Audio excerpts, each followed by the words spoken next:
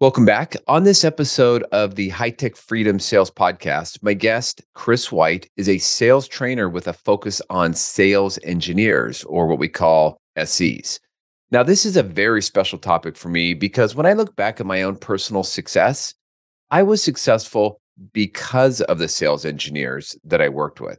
So, in this episode, Chris discusses the importance of 6 habits in sales, or specifically for SEs, which they are partner, probe, prepare, practice, perform, and perfect. He also emphasizes the need to balance efficiency and effectiveness in the sales process and highlights the tendencies for sales engineers to focus too much on creating the perfect demo. He shares tips on how to create effective and personalized demos that focus on demonstrating outcomes and solutions instead of just presenting the product. We also cover the importance of mutual understanding, empathy, and respect between the SE and the sales counterparts. Hope you really enjoyed this episode.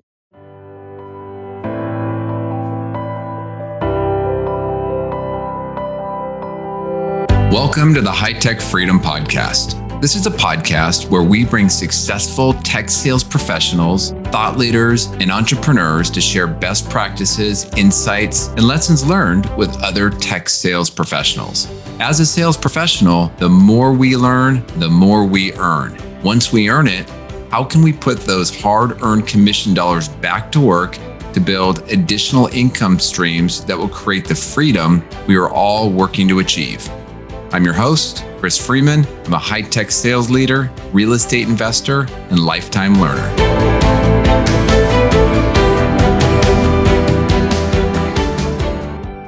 All right, Chris, welcome to the High Tech Freedom Podcast. How you doing today? Man, I'm great. Thank you so much for having me. Oh, my pleasure. So I've been looking forward to this conversation. So we briefly met when you were doing a co-presentation on the power of storytelling here in Portland, Oregon. In fact, I still remember the story you were telling about the shovel. We'll come back because I think that might work its way back into the discussion. For sure. But I started following you and just checking out some of your posts, and I'd seen that you had a book called The 6 Habits of Highly Effective Sales Engineers. And I have to tell you, that really caught my attention because I am so appreciative of every SC that I've worked with over my career, because I personally could not have been successful if I didn't have an awesome sales engineer or SC. So tell me a little bit more about first of all, let's back up. Tell me about yourself.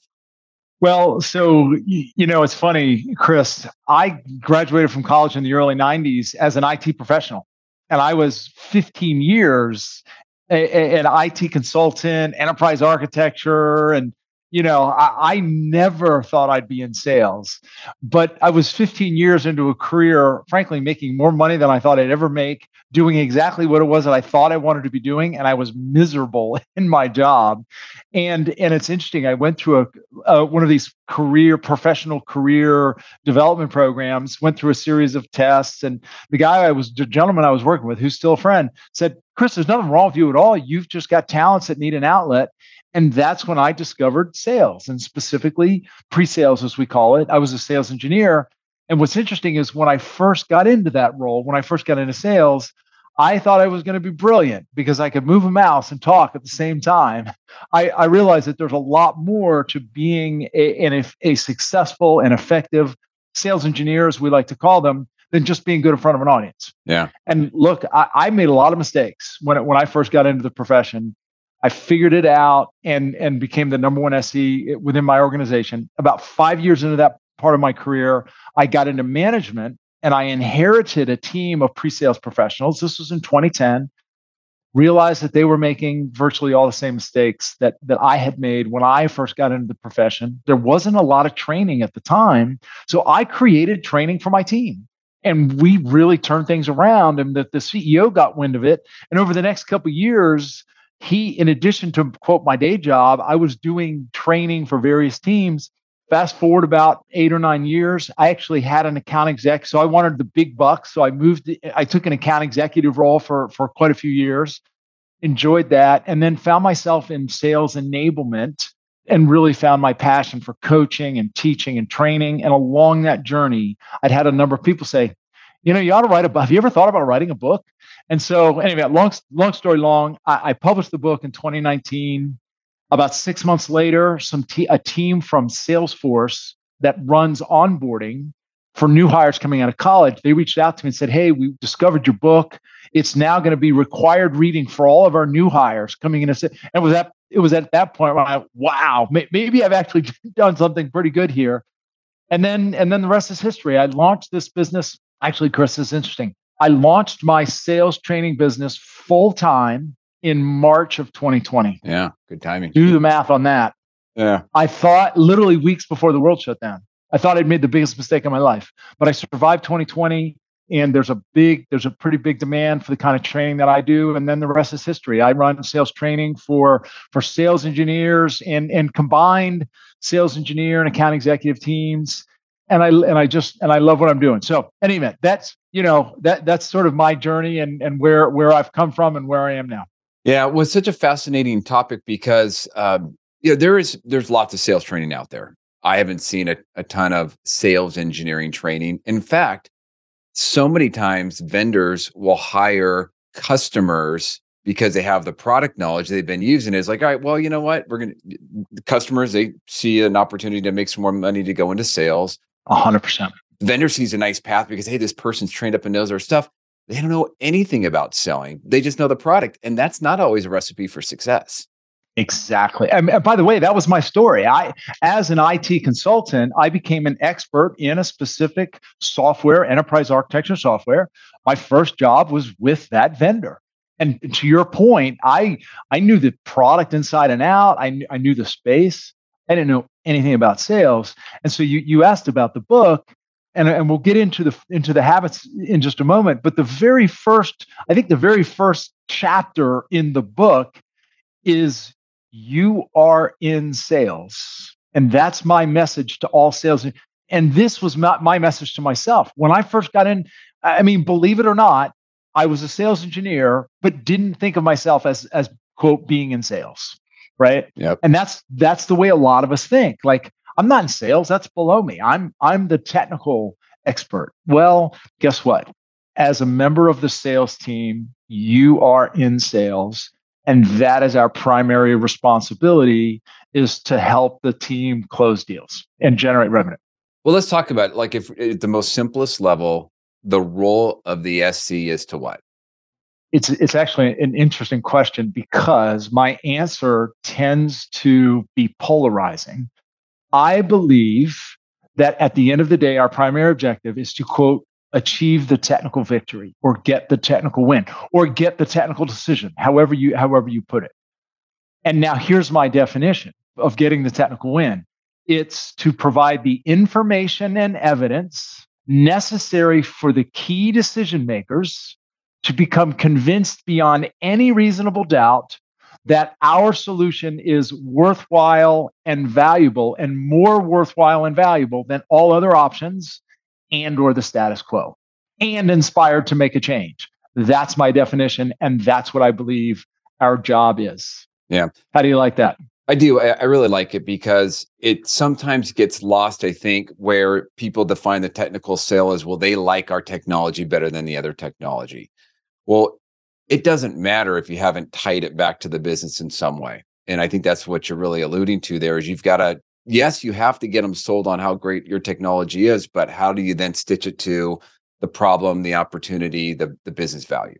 And I'll say that the three operative words to me are a worthwhile and valuable investment, because that's what it is. If we don't understand that what we sell is to them something that they're investing in to make their business better, to increase the top line, or increase the bottom line, or decrease costs, or something in that nature, we're misunderstanding our role.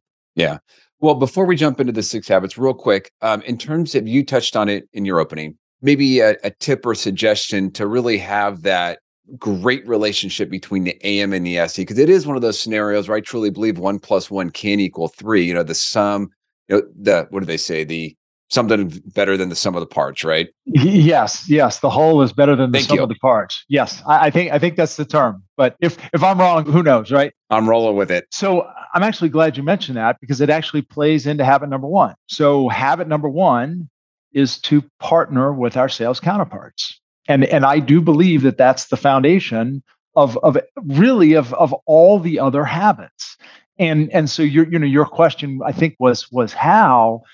I think there's a couple things. First of all, it does begin with coming to peace with the fact, as a sales engineer, we need to come to peace with the fact that we are in sales. That's number one. And now, once we accept that, the sales counterparts that we're working with, the account executives, the account managers, we're on the same team. It's not an us versus them. It's a we. We are in this together. Now, we have different roles. We have different responsibilities.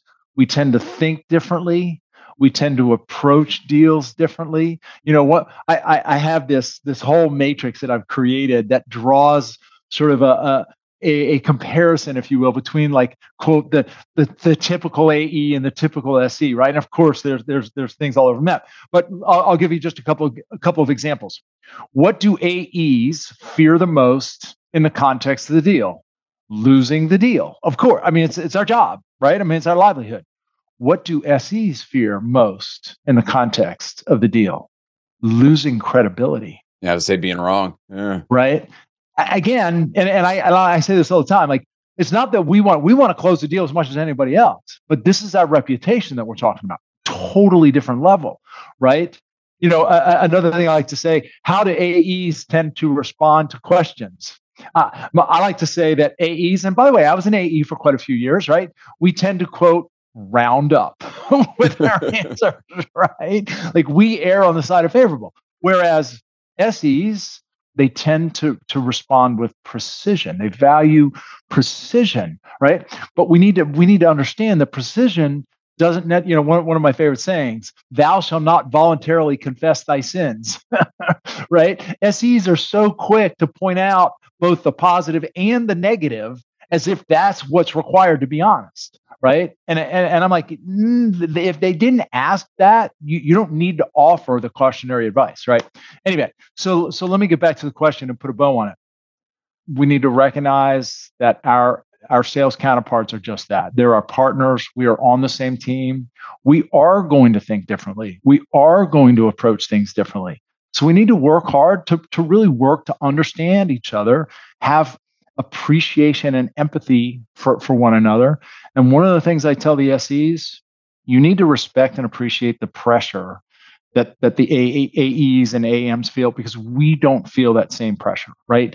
And in reverse, AEs need to respect the SE's time. Mm-hmm. If we can do those two things, the trust and the respect elevates dramatically.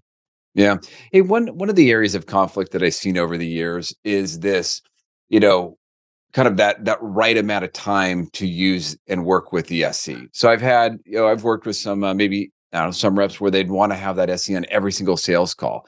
And then they're frustrated. The AM is frustrated because the SE's not delivering on their commitment. Well, there's only so many hours in the day, but you know, what is maybe that balance? You know, how far should the AM be able to run with it before they bring in the SE? You know, I wish I could give you like one, you know, sort of flat answer, blanket answer on that. If I could, I'd probably make a lot of money just running around and saying that. I will say two things. First of all, the question that you've just asked is one of the most common questions that I hear. And by the way, it bleeds. It's a nice segue into habit number two. Habit number two is to probe, and it's all about discovery, right? Every time, if as an SE, every time an AE brings an engagement to me or brings me in for a conversation, engagement, or whatever, the first thing I, as an SE, need to do is I need to do some discovery with my account executive, with the customer, right, et cetera. And one of the questions I hear all the time is a question that you're asking. What's too early to bring my SE into a relationship or a conversation? And what's too late? I think it depends on so many things, right? It depends on the product or the solution that we sell. It depends on who it is that we're selling to. It depends on me as an AE. If I've been with the company for 10 years and I can talk the talk and walk the walk, then I may not need my SE as early, and I may be able to have some of those conversations.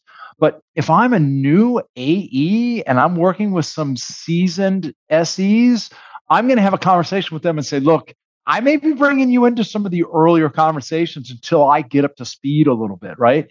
Here's the key point, and maybe this is what you were thinking or where you were leading a little bit. AE and SE need to sit down and have a conversation and get on the same page. And together they need to decide, what does the right time look and feel like for both of us, understanding, and you know this, you've been doing this a long time. There is no exact science in sales, right? I mean, usually we're going on a hunch anyway. So anyway, I hope that answers the question a little bit. No, that's great. Yeah. And the thing that I've seen over the years is, I love it when the SC comes in and says, "Hey, what's the meeting objective? Right? What do we want to accomplish?" And those great AMs have a good, solid meeting plan, roles, responsibilities, expectations. Sometimes there's questions that the AM really wants to ask, but if the SC can ask it, it's such a different response from the customer than the AM. And that, I think you talk about, well, actually, it's probably one of your bullets is preparation is so critical for that SC to really shine. So I don't know if you're familiar with the 6 habits or not, but you're literally just going right through the 6 habits, because habit number 3 is to prepare. Oh, perfect. All right. Period. I mean, so again, habit 1 is to partner. Habit 2 is to probe. It's all about discovery. Once we've done some discovery, and even before we go into some discovery, habit number 3 is to prepare. And one of the things I like to say is we really need to balance efficiency with effectiveness, right? How many times have you maybe had an SE working on one of your deals and he or she does some discovery, and then they say, well, I can put together the perfect demo, but it's going to take me 2 weeks, right? It's like, we don't have 2 weeks. And by the way, I can't have you working. I mean, look, in some cases, some people have the luxury of being able to focus on one deal for 2 weeks to build like the perfect demo, but most of us don't, right? And the problem that SEs have, and I'm the first one to raise my hand, we want to be so precise. We want to be so perfect. We want to put as many things into the demo as possible. And we spend countless hours, if not days, building, constructing, over-engineering a demo that, frankly, most of which will never actually be seen by anybody, right? So, and one of the things that I talk about is the difference between the demo content versus the demo story, the narrative. We tend to focus more on the content. We tend to focus more on the features, the functions, the components, instead of the narrative, the story, the message, the narrative, right? By the way, and AMs are the same, right? We come out of discovery. What are AMs thinking? What slides am I gonna show, right? Instead of what's the message, what's the story. So anyway, I'll pause there. You obviously you triggered a response. I mean, with that comment. Before we jump into the topic, I wanted to let you know that we just launched a monthly drawing for one of our insulated high-tech Freedom tumblers. Now, I've been sending these out as a thank you gift to each of our guests, and the response has been great. Everyone has a full-size coffee cup, a Yeti, or whatever brand that they might use, but not everybody has the small tumbler that you can put your wine or beverage of choice in. And they're great for the deck, beach, camping, or just keeping your drink warm or cold. Now, I'm not selling these, but I am excited about them. So we decided to offer these up to the loyal podcast listeners by doing a monthly drawing. So if you're interested, go to hightechfreedom.com/mug, that's MUG, and you'll see a picture of the tumbler and you can enter. We'll just collect your name, phone number, and email. And if you do win, we'll then follow up and ask for your mailing address so we know where to send it. If you don't win, your name stays in, so you don't need to re-enter.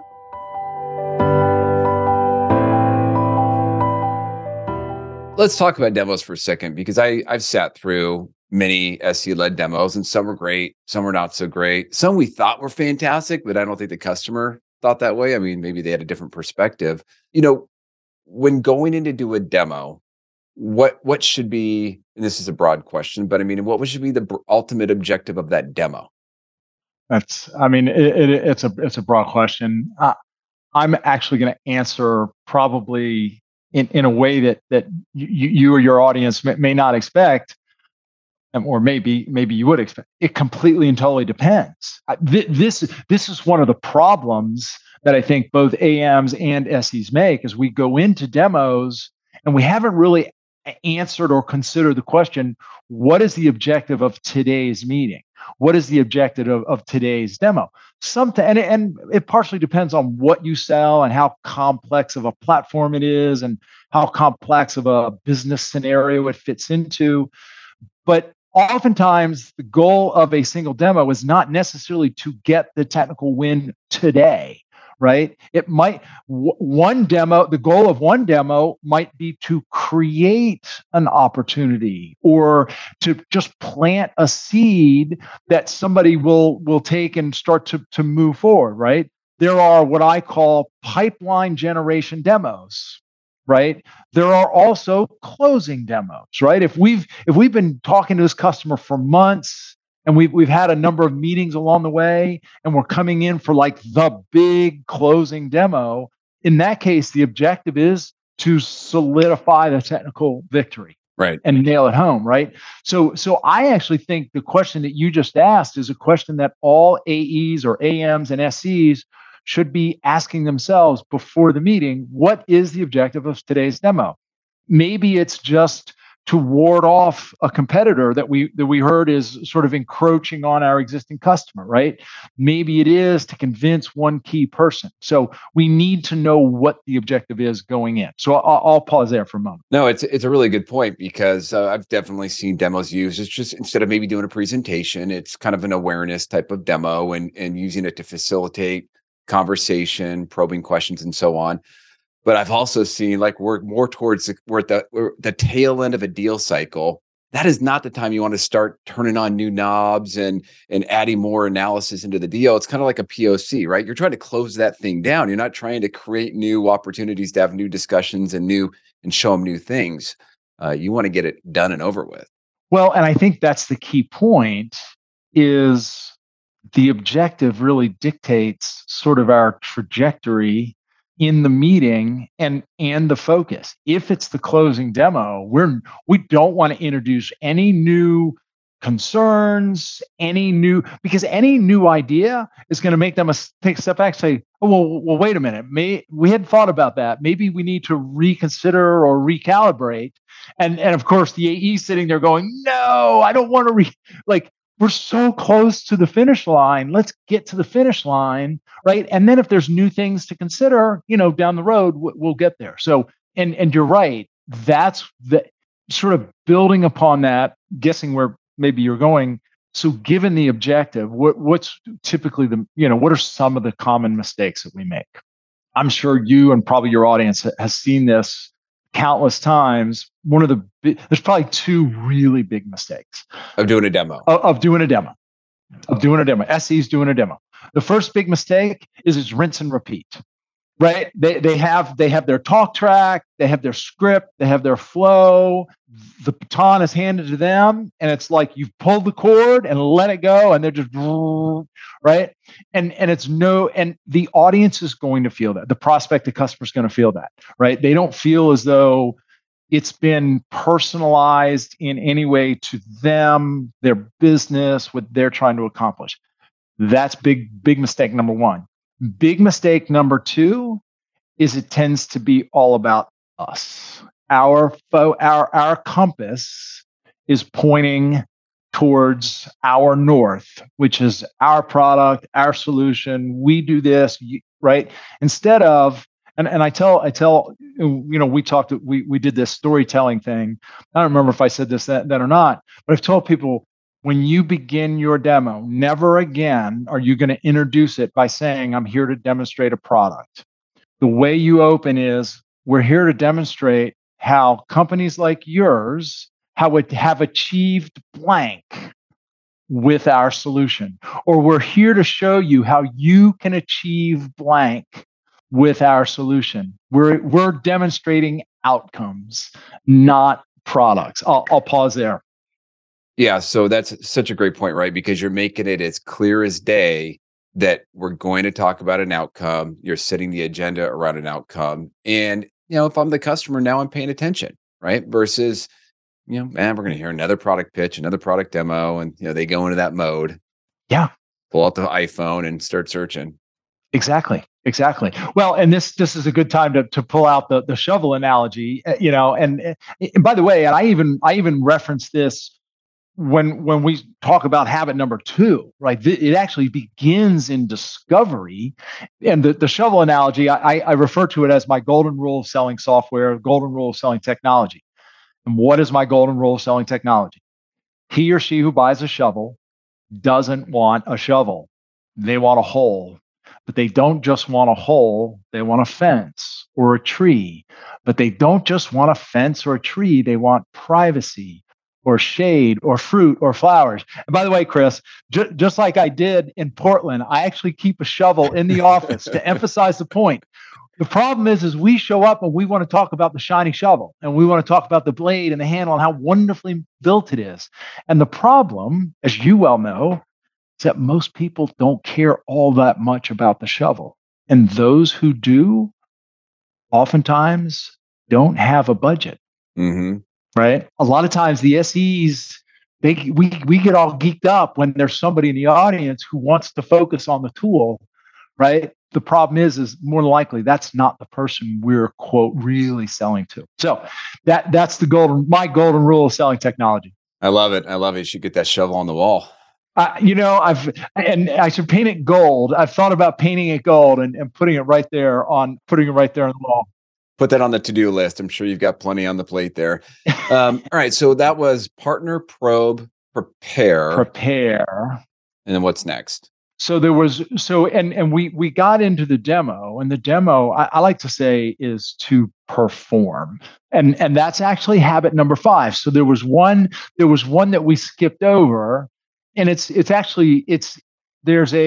sort of a poetic justice, if I can use that term, that we skipped over it, because it actually happens to be the habit that I believe we most often skip over, and that is to practice. So many times, particularly as an SE, when we're preparing for a demo, we're literally working up to the last minute, just adding more stuff and tweaking this and tweaking that. And we forget or we overlook the importance of building in an hour or 2 or a half a day or whatever to just practice. Let's make sure everything is set up and ready to go, right? And I'm sure you've seen it before. You get in front of a customer, they click into something, and then a 404 or whatever, as I like to say, what's the one thing we don't want to see after the click of a mouse? A surprise, right? Right? Like we want to know exactly what's coming. And it's just because, they configured this over here, they set up this, right? And they forgot that, well, those changes affected this other thing over here, right? And then we click into it, and it crashes in front of in front of the customer, or in front of the prospect, which, by the way, is not the worst thing in the world, but sometimes that can happen at a really bad time. Or worse, the SE now gets flustered. Mm-hmm. And if we can handle it in those moments with grace and finesse and professionalism, most people will give us the benefit of the doubt, right? But my thing is, let's just click every click to make sure everything's set up and ready to go. Stuff's going to happen. No software is perfect. They're going to throw you curveballs. It's the avoidable mistakes, though. We want to eliminate the avoidable mistakes. So that's habit number 4. Prepare, practice, and then habit number 5 is to perform. Yeah, showtime. It's showtime. It's a demo. And as I like to say, there are very specific things we need to say, show, and do, and avoid saying, showing, and doing in order to achieve the technical victory, or at least in order to achieve the objective of the meeting, which may be a little bit different than specifically achieving a victory. So that's habit number 5. All right. Well, and at that point, right, I think a lot of SCs and AMs, I mean, that's kind of what we do day in and day out. So I think out of all those parts, the part we're probably most comfortable with is that performing piece. Yeah. So what is the last habit then? So habit number 6 is to perfect our craft. It's really just the habit of continuous improvement. And really, it comes right back to habit number 1 because it's really it's grounded in, it's based on this notion of we should always be coming back and debriefing with our sales counterpart after meetings, after demos, after engagements, won or lost. What could we have done better? What could we have done differently? The next time we, even deals we win, is there any way we could have seen this earlier and moved this through the pipeline more quickly? Right. So to me, I think, and I'm sure you've seen this in your role and in your profession, the moment any of us think we've got it all figured out, the moment any of us and what happens? We get complacent. We don't do the things that produce consistent results. That's when we start to slide backwards. So habit number 6 is simply to perfect your craft and just have a never-ending learning mindset and attitude. I love that point. And I've worked with and I've seen SCs where on the topic of perfection, they'll not only go back and kind of repractice it, but they'll actually, if they can, they'll go build their own controllable demo environment and practice and, that just eliminate all the risks. But, that's just an example of that constant strive to get to perfection. And I also love your point about, that debrief, because you get out of the meeting, everybody's hot to trot to go to the next, whatever they have to go to. The more time goes by, the more you forget. And there's nothing like that immediate, get in the car, go to a coffee shop, debrief. What did you see? What did you see? What went well, what didn't? Is there anything that I said that I shouldn't have? Anything that I said that was great?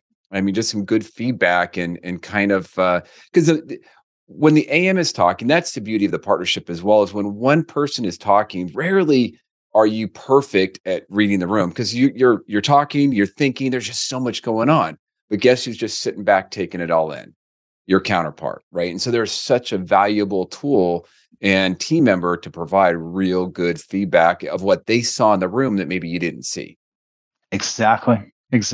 And look, at the end of the day, I really do believe that this is what strengthens the partnership. And I've actually got a mouse pad, so I'm going to hold it up. There's literally the 6 habits framework. And there's a reason it's cyclical or circular like that, because we get to habit number 6, and by debriefing, it builds and reinforces the partnership, and we're sort of right back to it. And the more we're building the partnership, the better we are in discovery, and the better we are at preparing, and the more likely we are to practice. And it really builds on itself. So that's really the whole idea. That's really the whole idea. Yeah. And look, we're just scratching the surface on the 6 habits of a highly effective sales engineer. Highly recommend, go get the book. We'll provide the link. So Chris, you probably have already covered all of this, but as you think back to your career, with the benefit of hindsight, maybe talking to your younger self, anything you would have maybe done differently or told your younger self to do differently? Boy, in the interest of time, I'll try to limit it. I would say the number one thing that comes to mind is it's not about you. And this is something that I feel fortunate that I've learned, particularly in the latter part of my sales engineer career, my account executive. When I spent time as an account executive, and now that I'm running my own business, it really is all about. It's about the customer. It's about the prospect. It's about what they're trying to achieve. And if we have what I like to call a quiet confidence in ourselves, in our solutions, in the problems that we can solve, then there's no reason for us to, quote, make it all about us. If and when we learn to make our agenda secondary and their agenda the priority, them the priority, the more successful we are going to be in sales, and frankly, the more satisfied. we're going to be in sales. And so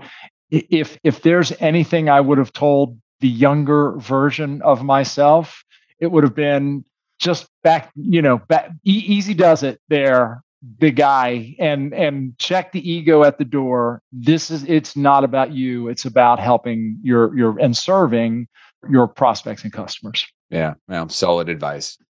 Well, Chris, if somebody would like to reach out to you, what's the best way to reach out to you? Of course, they can reach me on LinkedIn. Chris White's a pretty common name. So if they look up Chris White and Tech Sales Advisors, they should be able to find me. You mentioned the book. Of course, they can find the book on Amazon is where the book's available.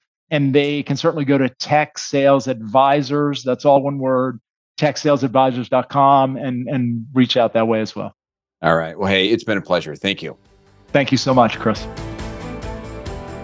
Thanks again for joining us today. To get more sales and real estate tips, you can subscribe to our newsletter at hightechfreedom.com. You can also join our private Facebook and LinkedIn group that is exclusively for sales professionals. If you found a nugget of good information in the podcast, please subscribe, give us a positive rating, and write a review. If there is a topic that you would like us to cover in the future, please send us a note through our website at hightechfreedom.com. Until next week, make this your best week ever.